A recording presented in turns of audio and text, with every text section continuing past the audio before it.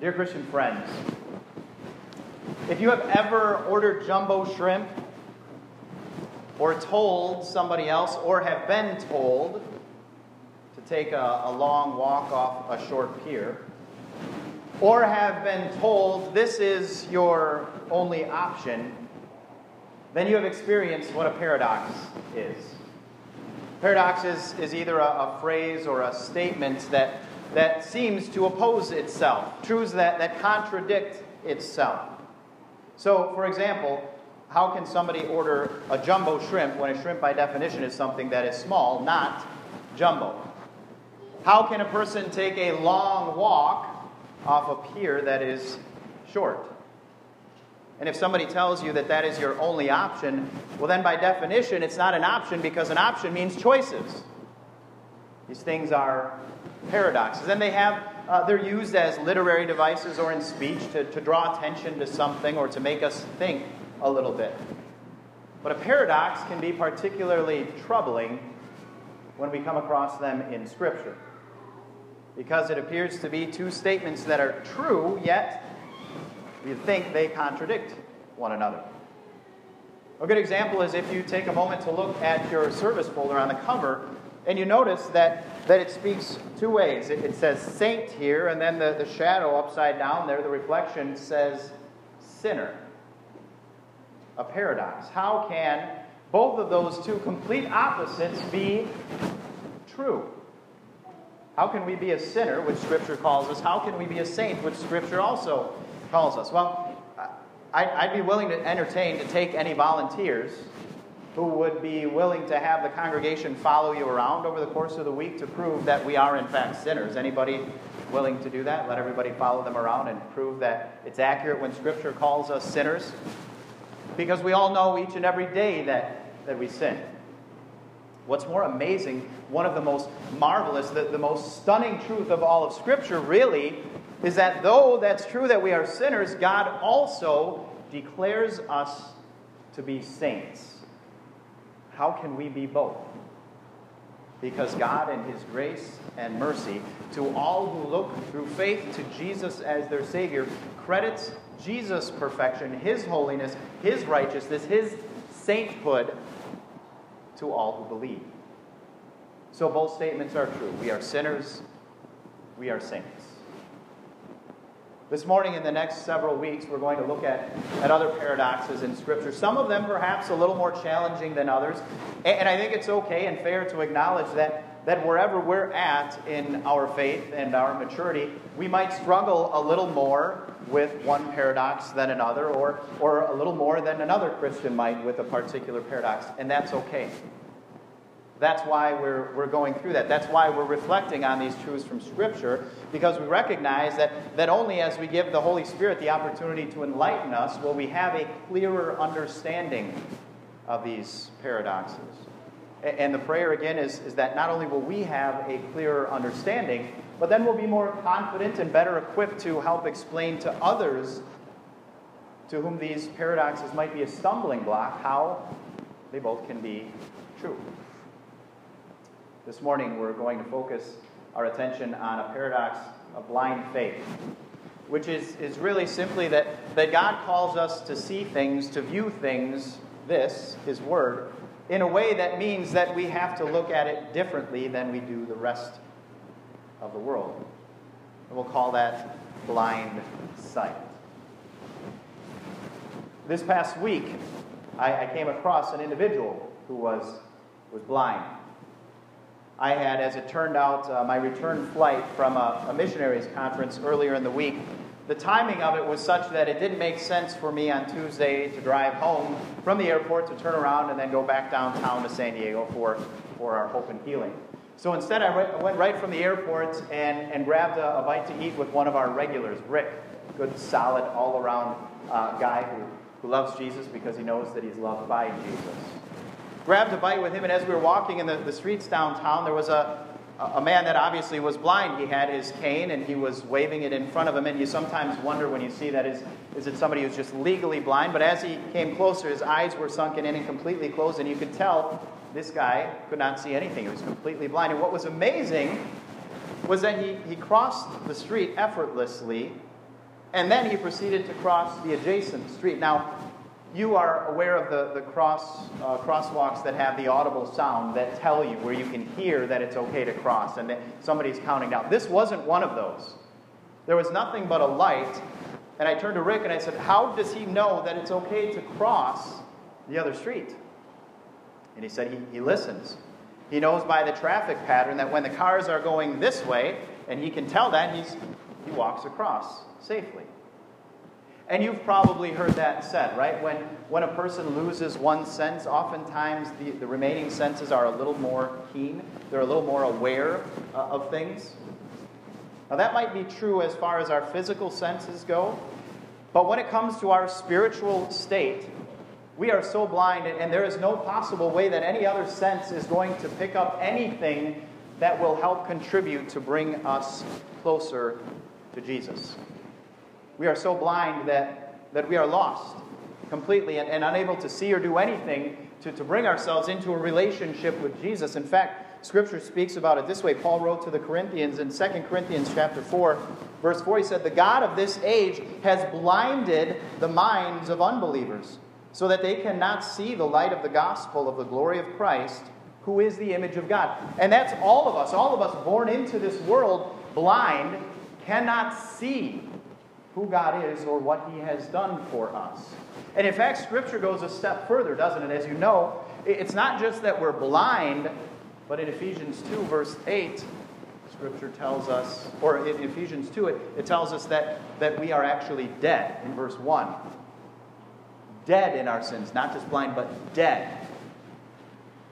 Now, what hope does anybody who is blind or dead, what hope does that person have in figuring out his situation or status? A dead person can't do anything any more than a blind person can. In fact, I would guarantee you, based on the way Scripture speaks about our being blind and dead naturally, that blind man that I met on Tuesday night would have a better chance of crossing the 405 in LA during rush hour than any one of us at coming close to God on our own.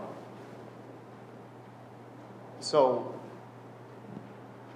what is the answer? You know the answer. Who is the answer, right? Jesus. In fact, listen to what Jesus himself said as we appreciate not only the context of what Paul wrote to the Corinthians, that the God of this age has blinded all people. Listen to what Jesus said in John chapter 9. He said in verse 39, "For judgment I have come into the world, so that the blind will see, and those who see will become blind." What is Jesus talking about there? Well, essentially, everybody in the world falls into one of two categories. The one category is those who recognize that on their own, by nature, they are blind, that their sin separates them from God, that we are lost, that we are clueless, that we recognize there's something that's not right and I can't solve this problem on my own. I'm blind. That's one category. And the other category are those that refuse to acknowledge that. They don't see any higher authority to whom they must answer. They see just fine in this life. They don't need God or anything that He offers to them. And Jesus says to each category, to those who are blind, who acknowledge you're helpless on your own, I will give you sight. To those who think they can see, sadly, you will be blind to my free and full gift of forgiveness, salvation, and eternal life. That is the promise that Jesus gives us. So how does He offer, how does He give sight to those who know and acknowledge that we are blind by nature? Well, it's this thing we call faith. Faith is the sight that allows us to see what those in this world who are blind will never see. And again, if we are blind naturally, and if we are dead in our own sin naturally, then this surely can only be a gift from God, which is exactly what God tells us about that gift. I already referenced it earlier. Ephesians 2, this is verse 8 now, not the verse 1 that we were looking at earlier, but verse 8 says, "For it is by grace you have been saved through faith, and this not from yourselves. It is the gift of God. This gift of God, faith, opens the eyes of the blind so that we can see. And it's about that faith that the writer to the Hebrews is speaking in our text for this morning. When he wrote in verse 1, in the newer translation, I still have the old Bible, the newer translation says, "Now faith is confidence in what we hope for and assurance about what we do not see."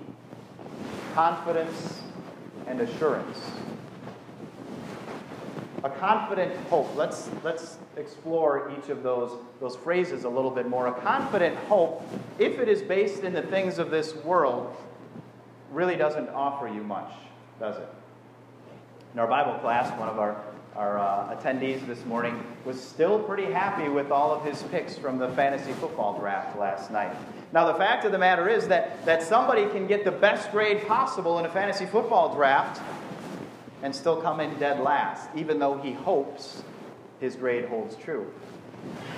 And a student can study her tail off prepping for a quiz or a test, and she's confident that she's going to ace it, only to find out after the fact that she skipped a whole section of the test.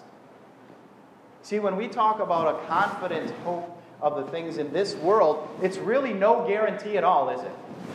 It's just really nice, wishy-washy, optimistic thinking. But it plays no part in the outcome of anything. So what is different about what the writer to the Hebrews is speaking about, this confident hope that he defines as faith? What's different? Its object. Because the object of faith is Jesus. And that is what makes all the difference. A confident hope in anything of this world potentially will leave you disappointed. A confident faith in Jesus won't. Because Jesus is trustworthy, true, and triumphant. And faith in him is never disappointed. Did you hear that? Faith in him is never disappointed. And I'm guessing you heard that phrase and immediately you thought, well, except when it is. Except for all the times that my faith has been disappointed. And I feel like God didn't follow through with his promise. We had to acknowledge something, and it's kind of harsh. It's a little bit difficult to hear. But when God gifted you with that blind sight of faith, his concern was not first and foremost how it was going to impact you for this life, but for eternal life. See, he didn't promise you when he gifted you faith that you would have a Leave It to Beaver life, that any problems would be relatively trivial and no more insignificant because a laugh track would bolster you up and encourage you, and then whatever problem or trial it was would be solved in a half an hour. Nowhere did God promise you that. So when we have this impression or this sense that God let me down or my faith in Jesus disappointed me, it's not because Jesus disappointed, it's rather because we were focused on the wrong life. When we focus on this life, we're going to be disappointed. When our eyes are focused on the life that matters for eternity, not only will we not be disappointed, but it's also going to color and influence how we look at everything else in this life. That is the kind of confident hope the writer to the Hebrews is promising. And then the other phrase that he uses is also worth touching on. When he says that this faith is assurance about what we do not see. That seems a little bit backwards. We tend to think in terms of we find assurance in what we can see, what we can fix our eyes on, the things that we can touch, the tangible things. And yet, he says that faith is assurance of what we cannot see. Now, have you ever thought yourself or had anybody express to you that, well, that's kind of funny that the writer that he would explain it that way, because my sense is that if God would just show himself, then I would believe. As if, wouldn't it be neat if God would just kind of split open the heavens and peek his head through and wave his hand and say, hello, just wanted to let you know I'm here, and then zip it back up and, good, hey, as if everybody or so many skeptics in the world would now suddenly believe because they saw God, and that's all that it took. Well, two things on that. First of all, as you know, God did make himself visible to the world. Jesus told one of his disciples, if you've seen me, you've seen the Father. Even Jesus' enemies tried to put him to death. Why? Because they clearly knew that he claimed to be God. They refused to believe it, but they knew that through his divine words and works, he was claiming to be God in the flesh. And if during Jesus' own ministry, when God took on flesh and was here in our midst and walked this earth, if you had people that then rejected him, even though they saw him with their eyes, how different do you think it would be today? In an age that is at least as full, if not more full, of skepticism and cynicism. So I don't know that it would make that much of a difference if God just made himself visible, manifest, or through some miracle.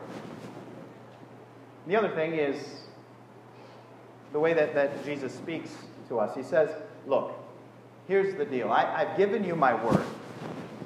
If you don't believe that, you aren't going to believe anything else that I do either.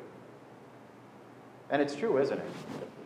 Think of how many college students that have just started on universities and campuses all over our country and all over the world who are studying and looking at and reading through history textbooks and don't bat an eye to think twice about everything that is recorded as if it's the truth, even though they were not there to see any of these events happen in history. However, the moment you take a history book and you put the letters B-I-B-L-E on the front, then nothing is to be trusted and everything is to be questioned. Those college students and skeptics, indeed, everybody, today, you weren't there to see those historical events. But of course, this one is going to be questioned. Jesus had a response. He said, if you don't believe this, nothing else is going to convince you as well. Now, if Jesus' appearance in the flesh while he was here on earth and the word itself isn't going to convince them, then neither will others understand kind of a really neat irony about what the writer to the Hebrews said in verse 1. Really what he was saying, and there's a word in each of those phrases, the confident hope that we talked about and the assurance of things not seen, there's a word in the original that basically embodies or has in mind this legal source or a legal document. Proof or evidence of something. Maybe today the way that if you told somebody you owned a house, they'd say, well, show me the deed or show me the title to your car. That would be proof. That would be evidence. Really, that's what verse 1 says. It says that faith is the proof, is the evidence. How do you know all of this is true? How do you know Jesus is real? How do you know he's your Savior? Question after question after question. How do you know? How can you be sure? Faith is the proof. Now the skeptic says it the other way around, doesn't he? He says, prove it, and then I'll have faith. Prove it, and then I'll believe. But that's not how Scripture speaks. It says faith itself is the proof. And not that this is what we're going to hang our hat on, but there's something to be said for 2.2 billion other people on this planet also believing that this is true. That faith may actually be the proof.